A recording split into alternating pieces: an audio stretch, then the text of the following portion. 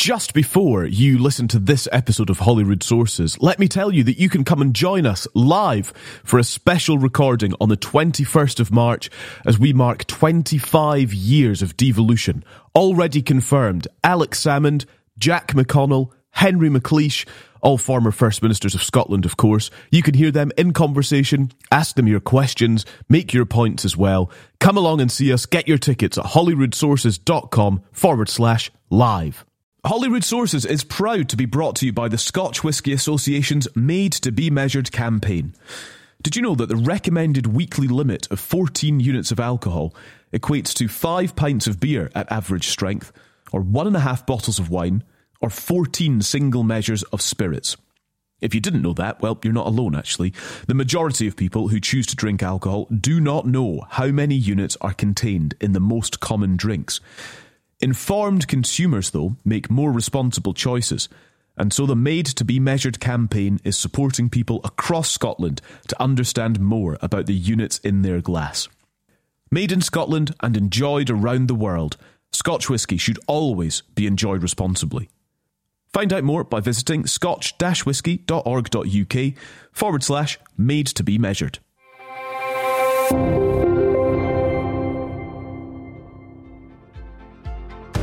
I mean, our vote is strong, but it needs a reason to come out and to make sure it votes for us. And there will be tactical voting in a seat that's often changed hands between ourselves and Labour. But Labour are, I think, complacent, and that's a dangerous place to be.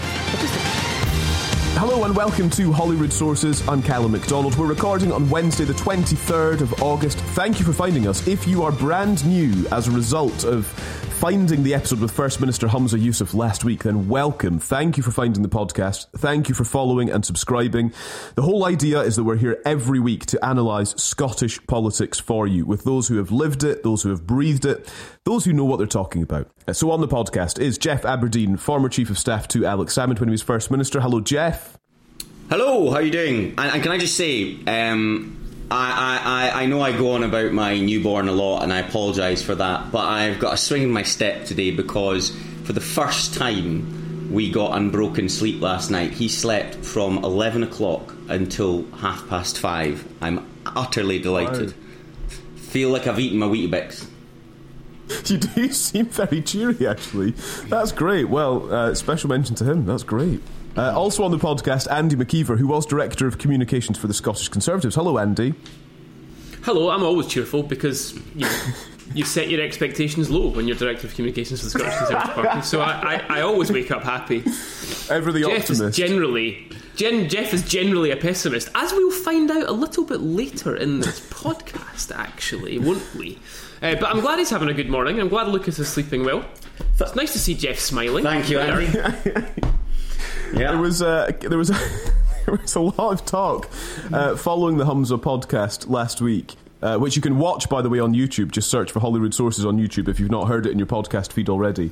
There was a lot of talk about Jeff's facial expressions being full of concern during the podcast episode with Humza last week. Yeah. Contorted is the word I would use. Yeah, I've had a number of comments from people who watched it saying I don't hide my emotions well. It's why I would never make a good politician, incidentally, because I don't. I wear my emotions on my sleeve. I always have. And if I hear something that I don't agree with necessarily, I'll let people know. By wincing. by wincing. You had your head in your hands at one point. Anyway, well, that was at your chairing, by the way. That was nothing to do with what was said. Thank you. Thanks very much. Yep, I'll take that. Coming up on this week's podcast, then, in a little bit, we're going to dive into a poll that Jeff's company, True North, has done. Some quite interesting findings from this latest polling, actually. So we'll dig into that for you. We've also got news, as Andy's just teased, of a bet. In fact, 2 bets between Andy and Jeff as to the electoral results. We'll find out which way that might go based on the polling a little bit later. Plus business and Tom Hunter and corporation tax and these sorts of things will be discussed before the end of the episode as well. Thank you very much for being there. If you'd like to email, you can email questions or analysis or whatever. The email address is hello@hollywoodsources.com to get in touch. I cannot believe it has been a week since we were all sitting with Humza Yousaf in Edinburgh at the Johnny Walker Experience on Princess Street in Edinburgh to question him, with you. 100 of you were there. It was brilliant to see you all, and thank you so much for coming. Just by way of starting this episode, though, we just kind of want to pick out a few of the key moments of last week's podcast with Humza and get a bit more analysis from Jeff and Andy. There was a bit on the night as part of the episode, but I think it's always good to just do a little bit more detail. And I think on some of the key themes that we've been talking about on Holyrood Sources, really since we launched, if we're honest, is where we've kind of picked out some of these clips. Let's start, first of all, by the part of the podcast where we were talking to the First Minister about the Scottish Government, the makeup of it, and the relationship between the SNP and the Greens, which has come under continued scrutiny, particularly over the last few weeks, but really since he became leader. Have a listen. Here is the First Minister. Will the Butte House Agreement still be intact come the 2026 election? Yes. It will? Yes. Fine. Good. Do you accept that the Greens exert influence on the direction of the Scottish Government? They are part of the Scottish Government. Yes, so on the SNP They are part of the Scottish Government, so there's no doubt that they exert influence. Right. If you're part Is it of the too government, much influence? No, I believe that they absolutely have influence. I think they push us to go further on certain issues, which is no bad thing. Further than you'd like? No, further than perhaps we've committed to in our manifestos, perhaps further than we thought we would go to. Not further than we would like. If it's further than what's in your manifesto, that's jarring for voters. No, I don't think that is, because people want to see political parties work together. We have this agreement. Cooperation agreement. We were voted in as a minority government. We have to accept that, not far off a majority, but voted in as a minority government. So therefore, the message is you should cooperate with other political parties to progress your political agenda. And working with the Greens. What 3 words would you use to describe Lorna Slater? I'm not sure why, but I'm not sure why someone in the audience, because Lorna, I'll come to the 3 words in a minute, but Lorna is somebody who faces, I see a lot of misogyny in that parliament. There's still a lot in there in that parliament, but somebody who works incredibly hard. So I would say she's absolutely hardworking. I would say she's diligent in terms of detail, and I would say she is incredibly compassionate in terms of her politics. We'll give you hardworking as one word. I think sometimes it's hyphenated, I suppose. So that is Humza Yousaf talking about the Greens. I thought there was quite a lot of interest in there, Jeff. First of all, that part that he kind of conceded that the Greens maybe take the SNP to places that they hadn't necessarily committed to in their manifesto, which is intriguing. Yeah, well, first of all, I just want to reflect on the podcast in its entirety, and again, I think we owe our gratitude for Humza for turning up, for his candour. I thought he performed pretty well overall, given that, Andy, myself and you, we gave him some tough questioning at times, and I thought overall he performed very well. I thought the sections in terms of which he talked about the Green Party relationship were really interesting. He's clearly committed to this deal seeing out the next until the next election. Other factors may suggest that could be challenging, and I know we'll go on to talk about the poll shortly, but that's a key finding of the poll that my company have published. I think what my biggest reflection on this, and we've said it before on this podcast, is if he's going to continue with the Green relationship, fine, absolutely okay, that's his prerogative. But he needs to explain better, and the government needs to explain better, what it is doing to enhance and improve the lives of everyday Scots. Because every time the Green relationship is mentioned just now, it seems to be in negative terms. So that has to change. Tell us why it is all worth our while. And I did challenge him on the parliamentary arithmetic and having the votes and all the rest of it. I don't think that means anything to people out there. I get why it means a lot to the Scottish Government, but that doesn't mean much to people on the ground, punters around the country. So I do think it needs to be communicated in much more positive terms and tell you why there's real benefits for the people of Scotland. Andy, what did you make of the First Minister's responses on the Greens, which, as we say, has been topical? It's faced a lot of criticism from members of his own party, and it could be something that becomes a real focal point at the SNP party conference in a couple of months' time as well. How did he, in your view, handle those questions from us last week? I thought he handled the whole thing okay.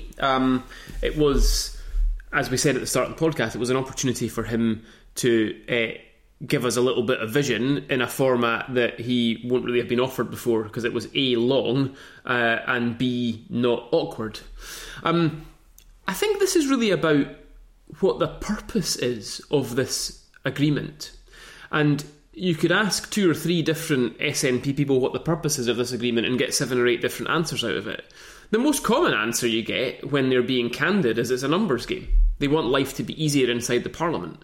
And there is no question that if you measure it purely by how easy it makes your life inside that Parliament, how easy it makes to pass votes, how easy it makes to pass budgets, how easy it makes it to avoid votes of no confidence, then it's a big tick for this coalition agreement because it does all those things very well.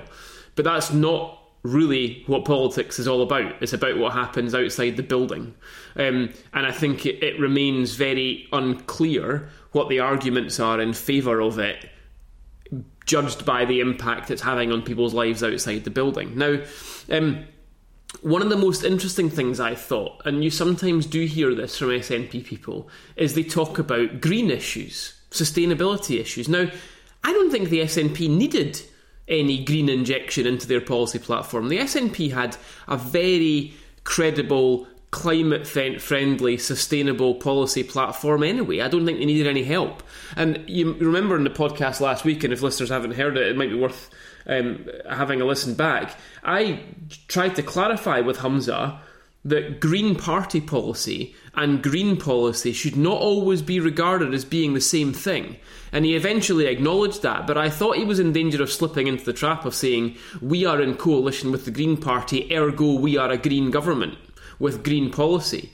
But that's not always the case. For example, we know from the discussion that has been had in Scotland in the news over the last couple of weeks about heat pumps to replace gas boilers in homes. One of the reasons why that's happening is that the Scottish Government and Patrick Harvie have ruled out hydrogen boilers on the basis that he doesn't like blue hydrogen because it is created as a result of carbon capture and storage, which is obviously not Green Party policy. But a lot of environmentalists think that hydrogen boilers created out of blue hydrogen is a good thing for the environment, a good thing, and we'd be very supportive of hydrogen boilers. So there's one very practical example of how Green Party policy and green policy are not always the same thing. And I think Hamza and other people in the government are in serious danger of assimilating those two things when they may not actually be the case. Holyrood Sources is proud to be brought to you by the Scotch Whisky Association's Made to be Measured campaign. I want to move on to one of the other parts of the podcast. Of course, on the episode last week, we did have more than 100 people in the room, and you were submitting questions as we went through the episode and got to ask your questions of the First Minister. And I think there was a really standout moment when Philip asked his question. Here it is. Thanks very much, Philip. Thanks for being here. What's your question? First Minister, I travelled from Inverness today, a journey I've probably made 2,000 times in my life. And for the last 5 years, I've had to pass a point in the road where I was the first on the scene of a head-on collision and someone died in my arms as I was giving them first aid. When will the promise to the Highlands to dual the A9 and the A96 be delivered? Yeah, I'm sorry you had to go through that. So I can't pluck you a date. I can't tell you a date when the A9 dualling will be complete, or the A96. I will say more about the A9, particularly in the programme for government. I hope to say more about the A9 in particular. And that commitment to dual the A9 and A96 continues to be our party policy, and particularly on the A9, there's just no argument about the fact that commitment is cast iron. On A96, Inverston Nairn, including the Nairn bypass, again, there's no disagreement or argument about that. For the other sections, yeah, we are looking at climate compatibility because it is important, given the fact that we're going to have to take some really difficult decisions right across every single portfolio, not just transport, but we look about heating buildings, agriculture and so many others if it comes to meeting our really ambitious and world-leading climate change targets. But I can give you an absolute promise, and don't take my word for it, I mean, judge us by our deeds for sure when it comes to dualling of the A9. That is going to be a significant priority for us and for me and the administration that I lead, as well as making progress on the A96. So without giving an exclusive to these guys, just watch this space in a couple of weeks' time. I hope to be able to say more. Jeff, what did you make of the many parts of that? First of all, it's a cast iron guarantee, more to come in the programme for government, a little bit more equivocal perhaps on the A96 than the A9 in that answer. Yeah, it was. Listen, it's a harrowing question, and it just does bring to bear that politics has a real impact on people. And I thought the way that Hamza handled that question was fair enough to a certain extent. I'd have preferred if he just said, do you know what, this is what we are aiming to do in the A9, and on the A96 it may take longer, and just be a little bit more upfront. And then, you know, a lot of the climate stuff that you said there, all very important, don't get me wrong, but somebody's just raised a question about somebody dying in somebody's hands, and I just would have liked to have seen a lot more, perhaps a little bit more empathy, and then right to the point and what my answer is. I don't know what the programme for government will hold. None of us do just yet. But I travelled the A96 on Sunday from Forres to Aberdeen. It's a hellish road as well, you know. And, you know, we are going to need better roads for electric cars when they're at scale. And we've got to make sure we don't forget that. So I would like to see a commitment to that road as well. Only time will tell, but I think certainly, given where the focus of the political pressure is on this, I think the A9 will definitely be in for some more positive news, not least because of the pressure that Fergus Ewing is bringing to bear, as he so eloquently put it in our podcast. But I think we're going to need the A96 as well soon. And not just that. Scotland's, I mean, yeah, good point. Let's put this in context, right? Scotland's trunk road network is absolutely dismal. And that is not only the failure of the SNP, it's the failure of every government of every colour for many, many decades, and it's the failure of Scotland offices of both red and blue colours in the years before devolution. Transport infrastructure in Scotland has been starved. Transport infrastructure everywhere outside the M25, let's be honest, has been starved for a long, long time. And actually devolution was a chance to do something better and different, because you have Barnett consequentials that allow you to actually make different choices. So, you know, for every Elizabeth line, a tenth of it could be spent doing something in Scotland that's worthwhile. But I think the most important thing here, and again, it's not entirely different to the point I just made about blue hydrogen and boilers. If there's one thing, I mean, you know, Alex Salmond comes in for a lot of criticism, and a lot of it, let's be fair, is very justified. But if there's one thing Alex Salmond was good at, it was understanding the nuance of how to govern. Governing is not campaigning. It's different. It's not a black and white binary issue. When you're governing, you've sometimes got to be a bit cute about how you do things. And the truth is, you know, I drive the A9 a lot going up to Lewis, all the way from Perth to Inverness, that whole stretch. It's called an electric highway, which is a bit of a joke.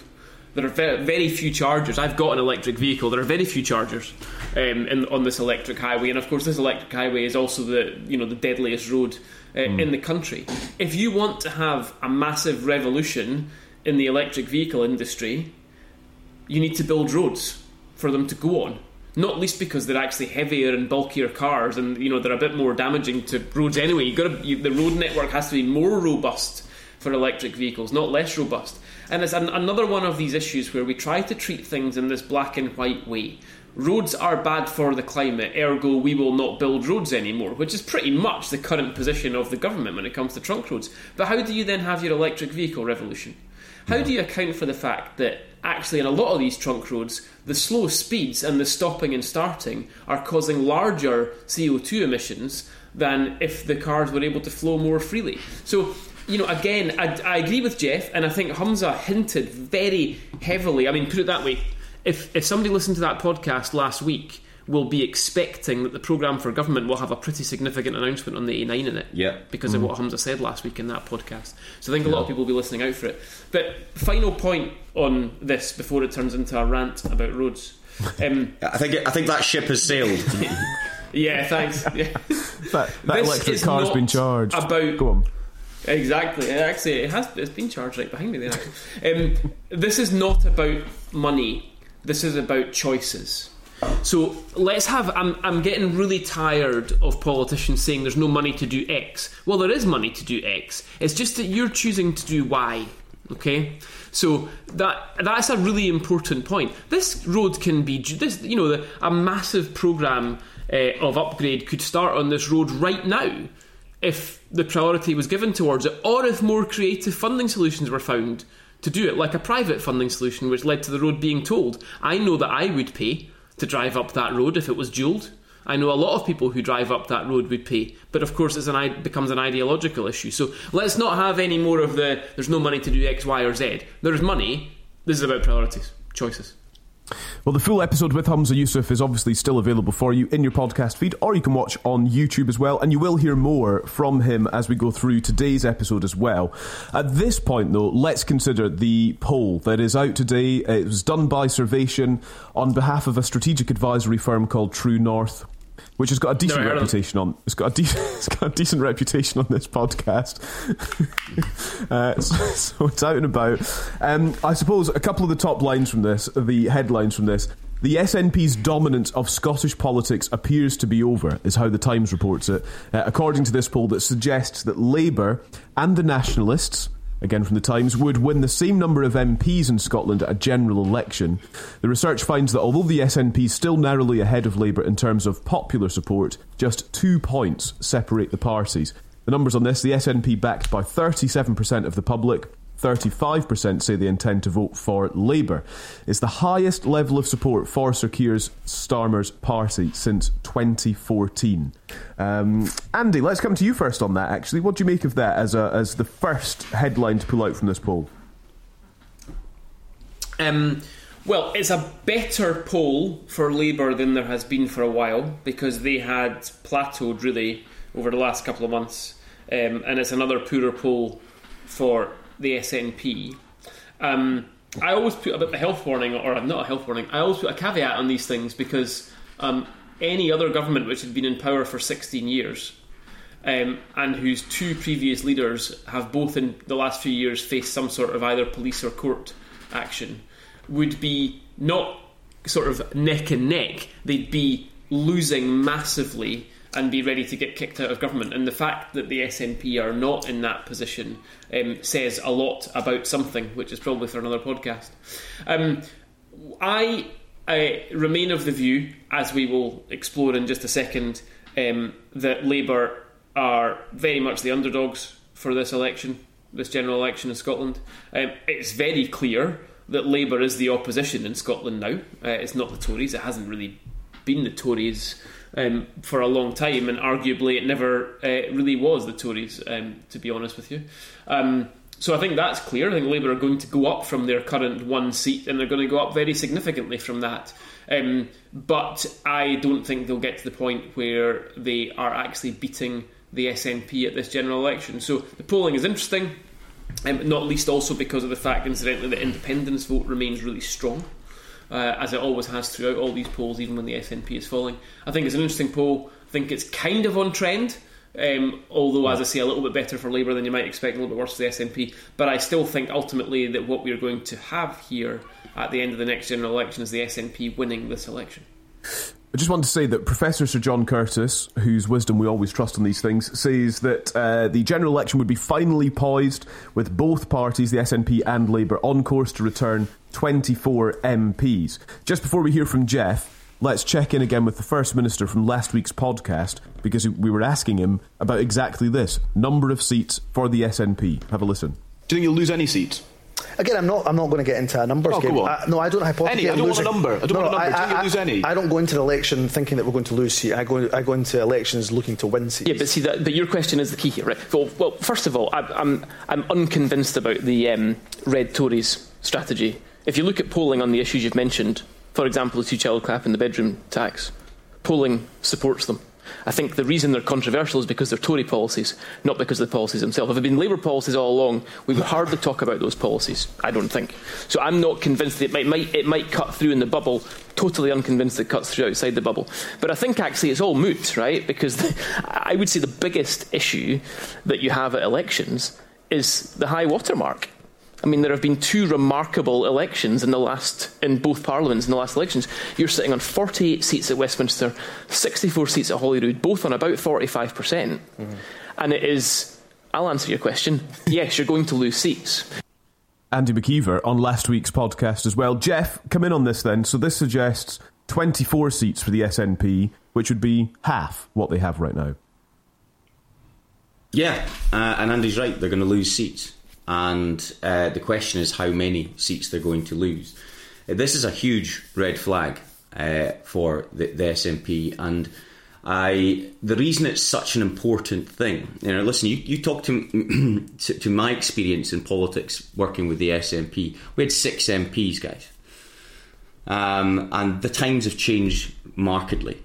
Now, Humza Yousaf has said on the record at his independence away day in Dundee, 2 members, that if they win a majority of seats, that is a mandate to negotiate for independence.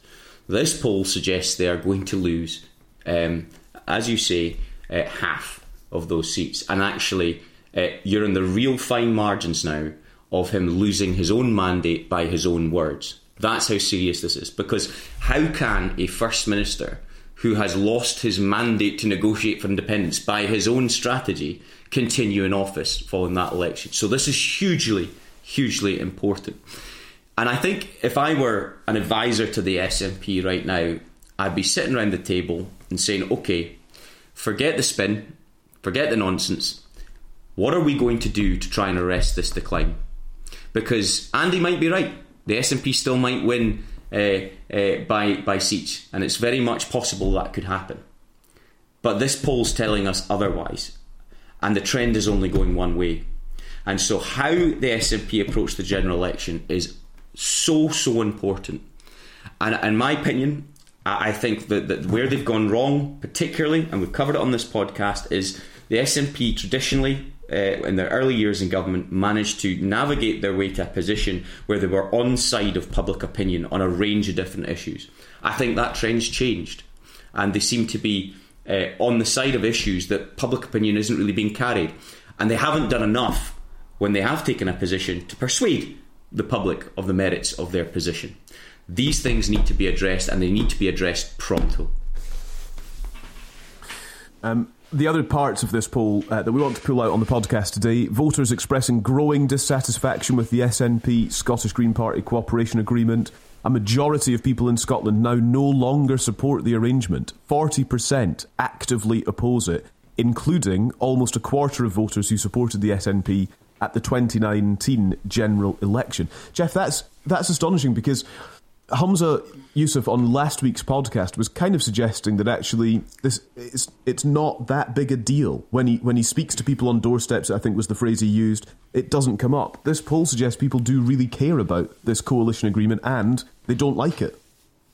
Yeah, and I think that the last time this poll was questioned, it was eeksy-peeksy. It was 36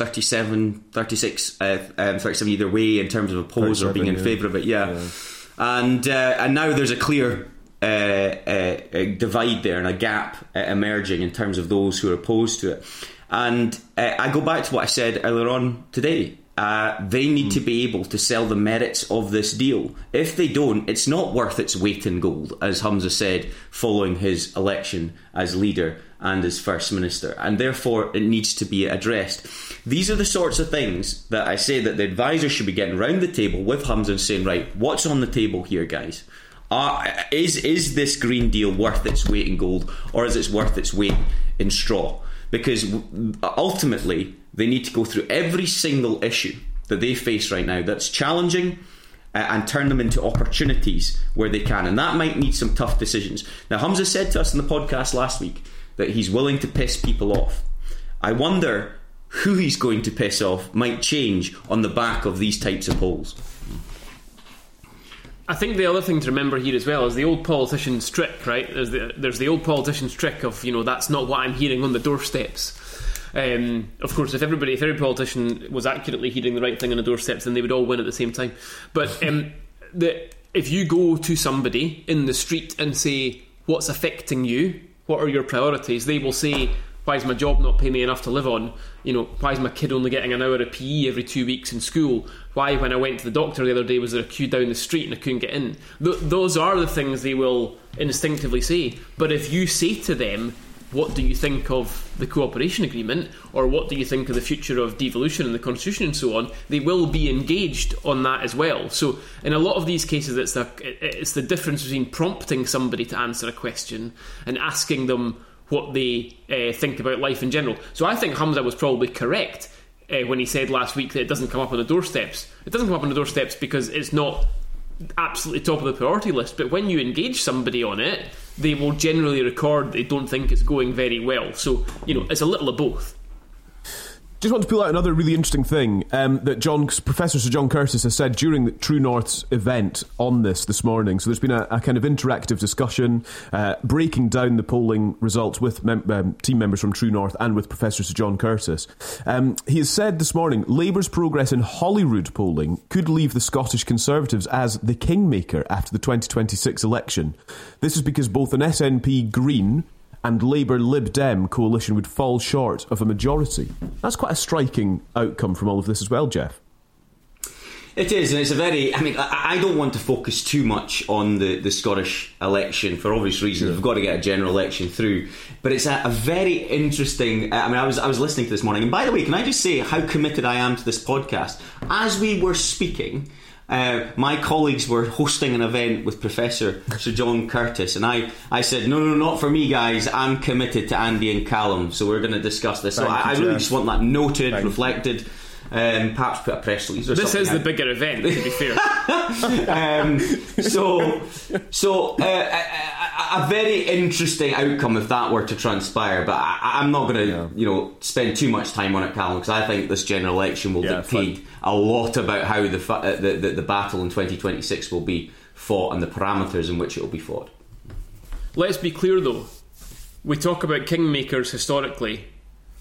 This is not a standard kingmaker situation, because both of those entities, whether it's SNP Green or Labour Lib Dem, will want to absolutely minimise any relationship whatsoever they have with the Tories.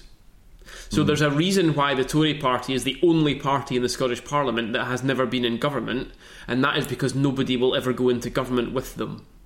So the Tory party is unique in Europe in being the only party of the centre-right that can never be in government, ever, because nobody will go into government with them. The closest they've come, as Jeff will know, was an agreement that Alex Salmond tried as hard as possible never to talk about, which was Annabel Goldie propping up the SNP minority government between 2007 and 2011. That's the closest they've come. It's the closest they'll ever come.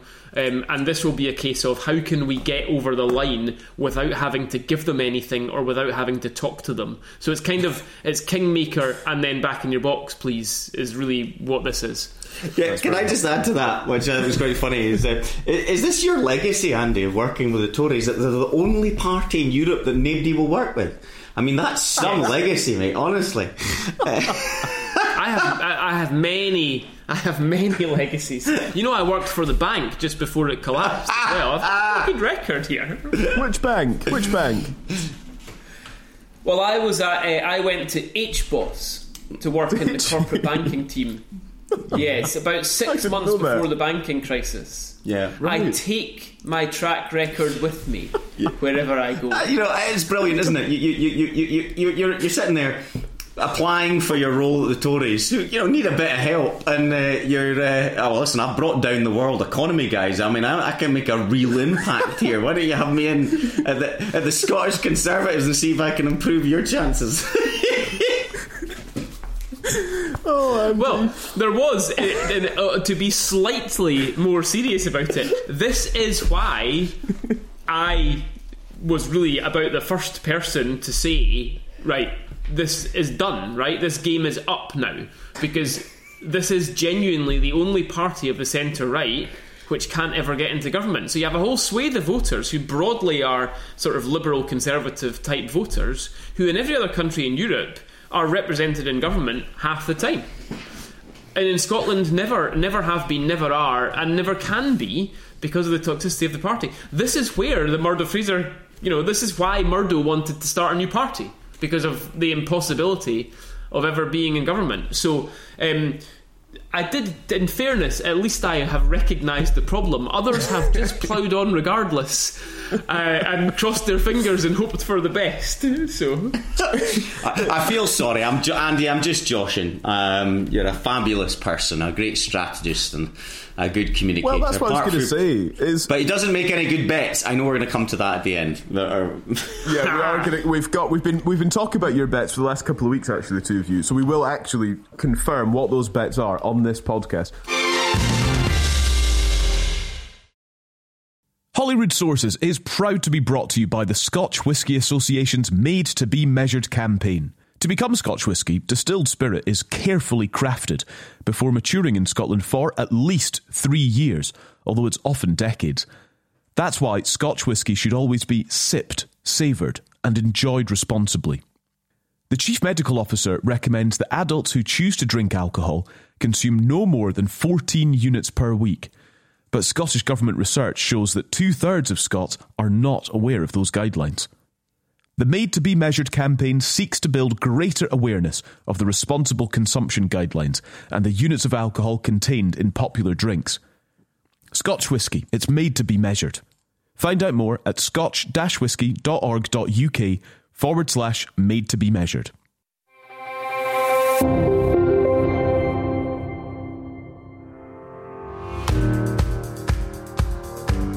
There's one more part of the poll that we want to talk about on the podcast today, and it actually really feeds off something that came up on the podcast with Humza Yousaf last week.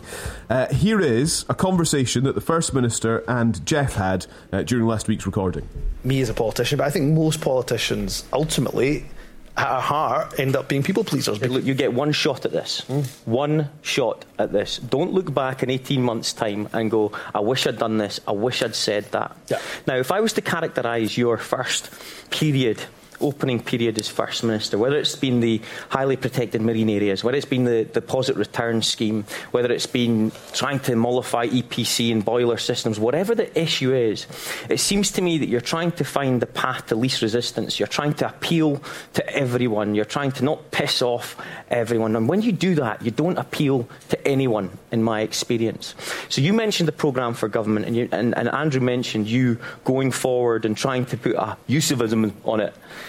Are we going to get more conviction? Because I know how much this job means to you. Yeah. I know how much it means to you, but I don't think they know. Yeah. And I don't think the people on the ground know. So when are you going to introduce yourself to them? And that's exactly what the programme for government, and to an extent we're trying to do this summer, but you have to, when you come into the role, as I have, and there are issues that are dominating, bubbling away, causing challenges, there is a bit of a need to sometimes not entirely clear the decks, but there is a need to have to say, right, there are some issues here that need dealt with. The alcohol advertising was a classic example. I make no apologies at all for saying that I believe that we have to tackle Scotland's problematic relationship with alcohol. And the Made to Be Measured campaign, Mark and I from Scottish Whisky Association, were just talking about how we can do that collaboratively together.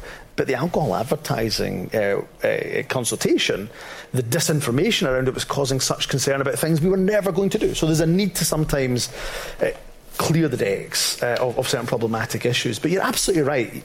You kind of hit the nail on the head, me as a politician, but I think most politicians ultimately at our heart end up being people pleasers, because we think, well, what gets us the most votes? Because we please that side and please that side and bring everybody together. It's good for the country anyway in terms of a way of progressing, but actually, it could be electorally quite helpful as well. But you absolutely, as a leader, as a First Minister, you have to have conviction and choose a side. You have to have conviction and choose a side. Well, as part of the poll today, approval ratings of party leaders, Scottish Labour's Anna Sarwar is the most popular figure. He's been on the podcast. You can scroll back and have a listen. Humza Yousaf continues to be viewed less favourably by the public. And Jeff, I suppose that's the point that you were making last week, to be a politician of conviction in some ways. Yeah, and I like Humza. Let me say that he's really good fun to be around. He does care about this role. He's very passionate about it. He's charming, and he's done really well, I think, in interviews and in debates within Parliament and out with. But I still want to see that level of conviction. This is who I am, and this is what I'm going to try and achieve on behalf of the country of Scotland. And we're not seeing that just yet. And I just want to reflect on this poll just so we know the scale of the challenge before him personally. So his favourable ratings are 22%. His unfavourable ratings are 45%. Now that is minus 23. Now Anna Sarwar's on minus 3. Pretty good relatively speaking, but still negative figures. He's the First Minister of Scotland. He's the leader of the SNP, and he's only just recently been elected. that is a huge mountain to climb in the minds of the people of Scotland if you're going to change things around. And so I really just want to see, and he's mentioned programme for government, he's put a lot of store in the programme for government. Are we going to find out a little bit more about what he wants to be known for and what he wants to achieve? It is so, so important, not just for him personally, but for the party and the government as well.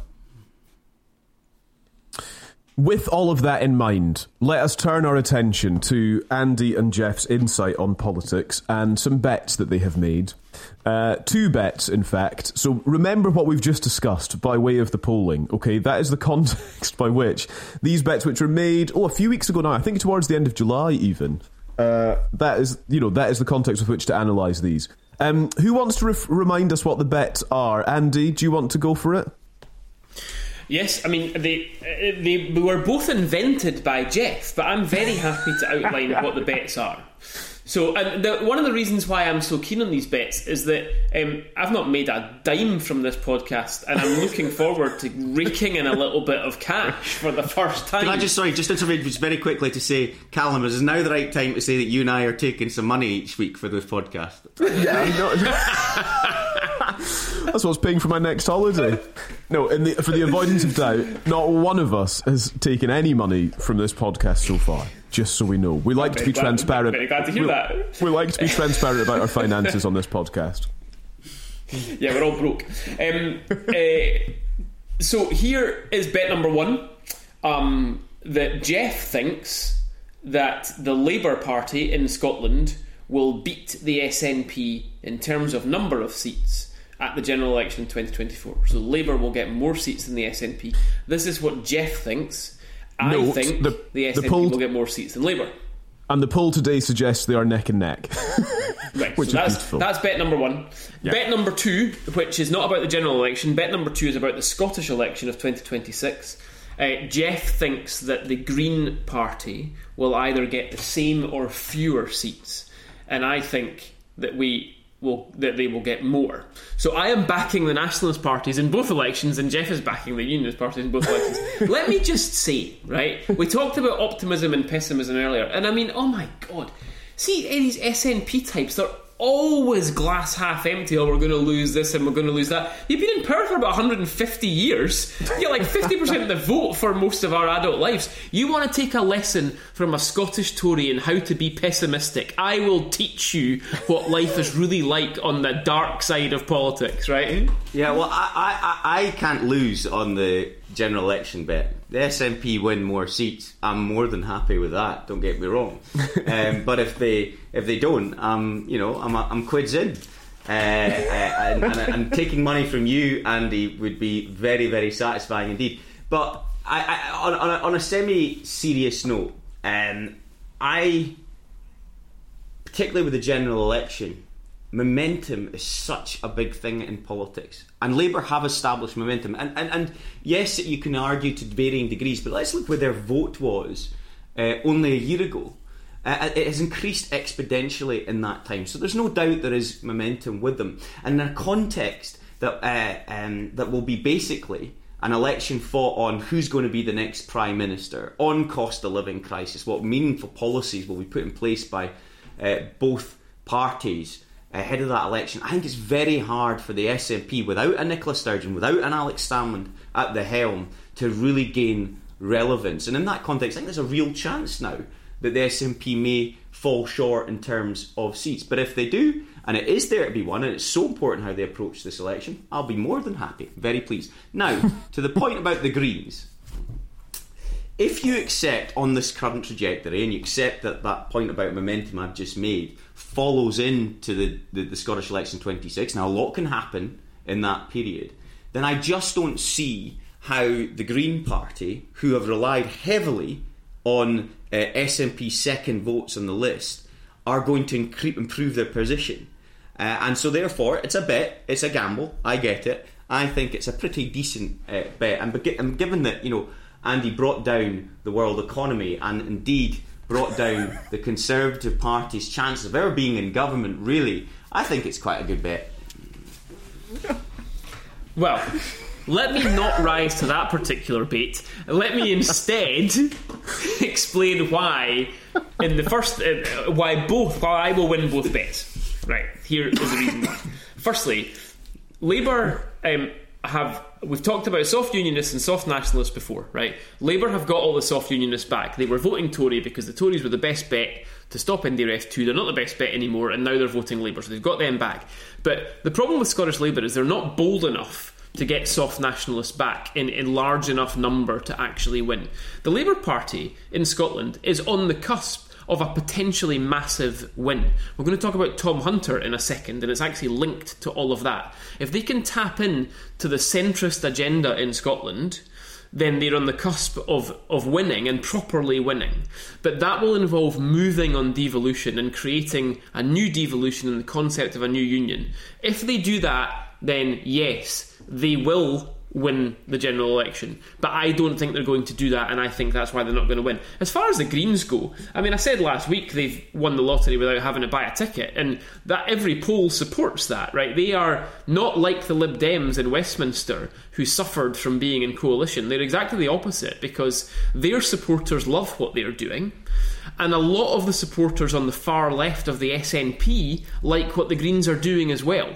And if that agreement at any point splits up, or if it's looking shaky or whatever, you're going to get a massive influx of voters from the left wing of the SNP voting Green, especially on the second vote, because the entirety of the Green campaign is going to be, see, voting SNP in the second vote. That's a right waste of time. If you vote for us, you're going to get the same outcome anyway, which is us in government with the SNP, but instead of having 70 whatever seats, we're going to have 80 or 90. So just be smart and vote for us in the second vote. That's what's going to happen. I mean, they are quids in for this next election. It is madness for Jeff to take that bet. I honestly can't believe he's done it. Yeah, Andy, just I mean, we'll see who's mad come the general election, and we'll see how confident you are about your second bet. But just on a serious point, you mentioned what Labour have to do on the centre ground to really win and win big.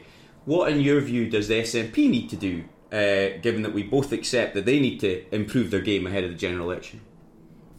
So this is a counterintuitive answer, and it will not please a lot of people from the nationalist side of the fence. I think the best thing for the SNP would be to lose the nationalist majority in Parliament but stay as the largest party in 2026. Because I think what the SNP need is for independence to be off the table. That is how they will be able to focus on rebuilding an actual case for being a good, solid government that knows how to run things. If they can stop focusing on independence at all costs, which is all they're able to focus on at the moment, then actually I think the best way for them to stay in government is to still be in government after 2026, but for independence not to be in the short term or medium term on the table. They will then be forced to work with other parties. They'll be forced to deal with the issues that are actually in front of them and not blame everything on Westminster and blame everything on independence. It's exactly what Salmond and you, Jeff, did in 2007. You weren't talking about independence then because nobody thought it was really on the table. So you actually got things done, and that's why you were successful, and that's what they need to do again. Very interesting. So let me put this to you then, because we discussed this as well with Hamza last week. That's open to the SNP right now. They could abandon the Green power deal, sharing deal right now. So would you advise them to do that right now? 100%. Right now. And I would advise them right now to start talking to the Labour Party at Westminster about how to create a better and more enhanced devolution settlement. That is how the SNP goes forward. The chances of them doing that are less than zero. But that is what I would advise them to do. How can you be less than zero out of interest? See, when I said less than zero, I thought to myself, I've screwed myself there. It's like a politician's approval rating. Shame. You know, it was a good little speech as well. And right at the end there, I was so impressed with that. Honestly, really forthright. This is brilliant stuff. It's fine. And then he went, because Callum's got so... zero. Because of Callum's level of respect for me, he's going to edit that bit. I know he is. When people listen back to this podcast, they are not going to hear the words I'm speaking right now. They are, because I'm going to really dwell on it in every answer I give from now on forth. But it's just a wee point about society. I hate it when folks say, yeah, no, I'm 110% or 150%. No, just say 100%, would you? Yeah, because I can't cope with that. I can't. Does my head in that exist. stuff. There's no such thing as 110%. Yeah. I really have issues with that, I have to say. I'm with you. Email us anytime. The inbox is always open. And the email address is hello@holyroodsources.com. Right, where are we? We've got a few minutes left on the pod. We've got a couple of things to do. First of all, then, a couple of quick fire answers from you both, because a couple of questions came in that were aimed at you as a result of last week's episode. So let me do these. This is from Alistair for Andy. What's the SNP's biggest policy achievement in government? And what's Humza's biggest achievement so far? Brackets, winning the leadership contest is not an acceptable answer. Andy. Oh, you can say this answer with less than zero conviction. Okay, but with 110% effort. Yeah, well, exactly. Biggest policy achievement so far is probably, and in fairness, it's not necessarily unique to the SNP because it happened down in England as well, but it's probably the extension of state-funded nursery care. I think that was a game changer for young families in terms of the pound in their pocket, and also a game changer for young mothers getting back into the workforce. So I think that was a genuinely, potentially quite transformational policy. So there you go with that one. Yep. Humza's biggest achievement since becoming leader, that one's an easier one for me to answer. His biggest achievement since becoming leader is re-entering the international league tables on school performance. Our schooling is a bit of a secret at the moment in Scotland, partly because of data and partly because people don't want to talk about it because they're also worried at what is actually going on in our schools, and now we're going to find out. So I said to him last week as well, but well done to him for doing that. It is critically important, and it could have a very significant impact not just on our kids but on our economy, because let's not forget the future economy is totally underpinned by what is happening in schools. Yeah. This one is from Simon for Jeff. Jeff, why do you think political dialogue and disagreement has got so nasty in recent years, and what can we all do in practical terms to improve it? Which is quite a big question, but an important one. Yeah, it's an interesting question, and actually I'm not going to agree with the premise fully. So I'm a really exciting guy on my weekends, and last weekend I was actually going through a lot of old YouTube videos of what Commons debates, and there's a lot of spicy interchanges there, and exchanges rather, between politicians that are no more or less hostile than there are today. What I think's different though, and I'm afraid to be a bit of a cop-out, it is the acceleration and advent of social media. We have a number of anonymous keyboard warriors with accounts that are not the individual, and they are toxic in what they're saying, and people are retweeting and sharing, and it's almost like one-upmanship. Oh, they're saying that, I'll say this, and it all stems a lot of the time from people that don't actually are not willing to tell us who they are. And I do think we have to get to a situation where these technology companies, social media companies, regulate these accounts and say, no, you are a person, you're a named individual, and this is your words and these are your comments, and if you're willing to make them, fine, then you'll have to face the repercussions. And I do think that's caused a lot of the animosity and the febrile nature of political discourse just now. I really do. It's not the only answer, and perhaps there is a case to be said that things have got a little bit more binary and toxic, but I do think that it's really amplified by our social media networks. Yeah. It's well proven as well that negativity gets engagement. That's the thing. So when you are negative, sensationalism, yeah, totally. And when you amp it up, that's when people share it and like it and comment on it, and that feeds basically one of the most basic human principles for attention, I think. So yeah, totally get you on that. Thank you. You can email questions, by the way, anytime.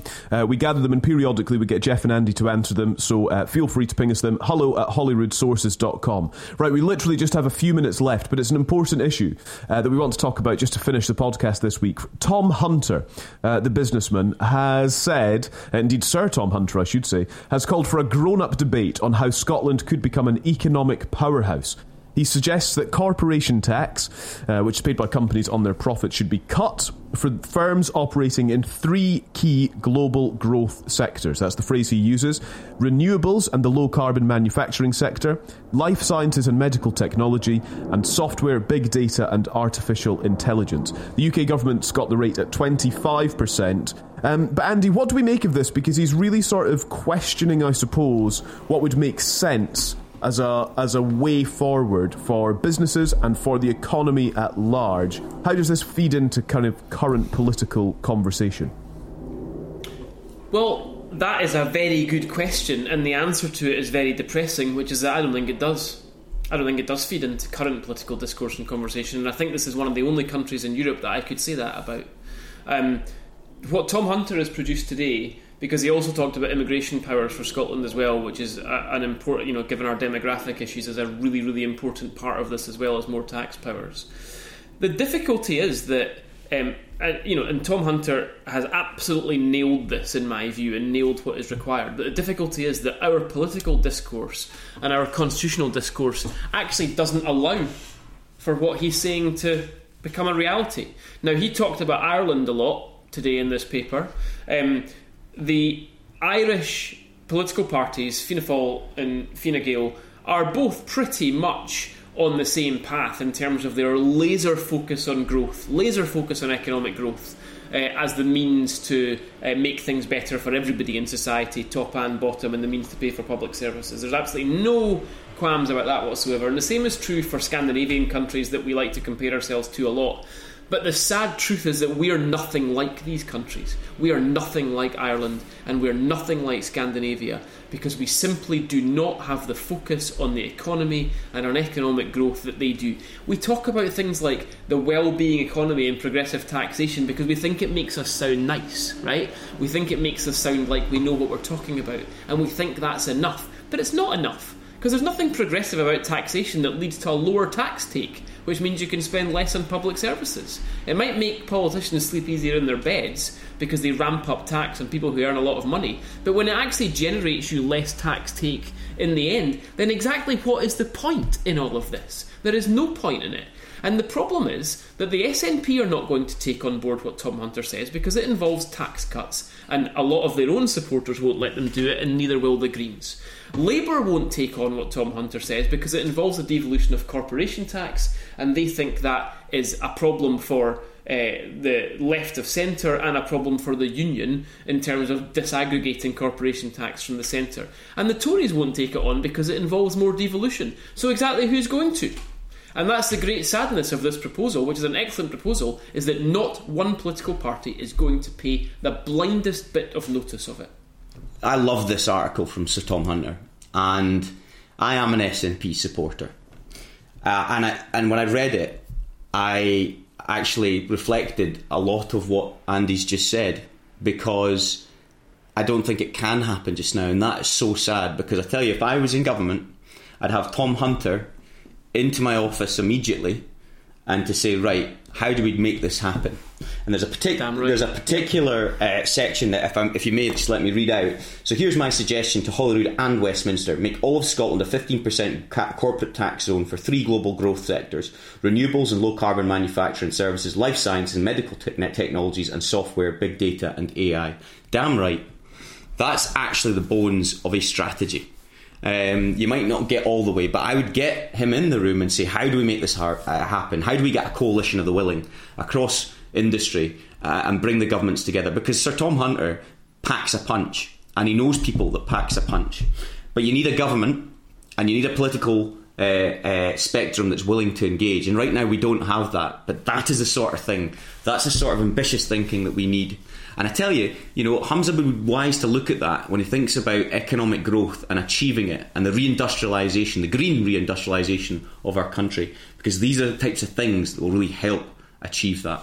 Sadly, as Andy says, it just feels very, very distant just now. How interesting. I wonder if we should try and get Sir Tom Hunter on the podcast at some point, actually. Perhaps he's listening. Definitely. If so, get in touch. But we'll make contact with Sir Tom and see if we can have a conversation around that in a future episode. Jeff and Andy, thank you both very much. Great to have you on. Great to debrief on Humza Yousaf, and crucially to piece it together with that poll from Survation for True North. It was really fascinating, actually, to put what Humza was saying to us last week on the podcast up against the data on what it is showing right now. Of course, you can still listen back to the First Minister of Scotland on this podcast. It was last week's episode, so just have a little look in your feed, or you can watch it on YouTube. Thanks for being here with us this week. We will talk to you again soon.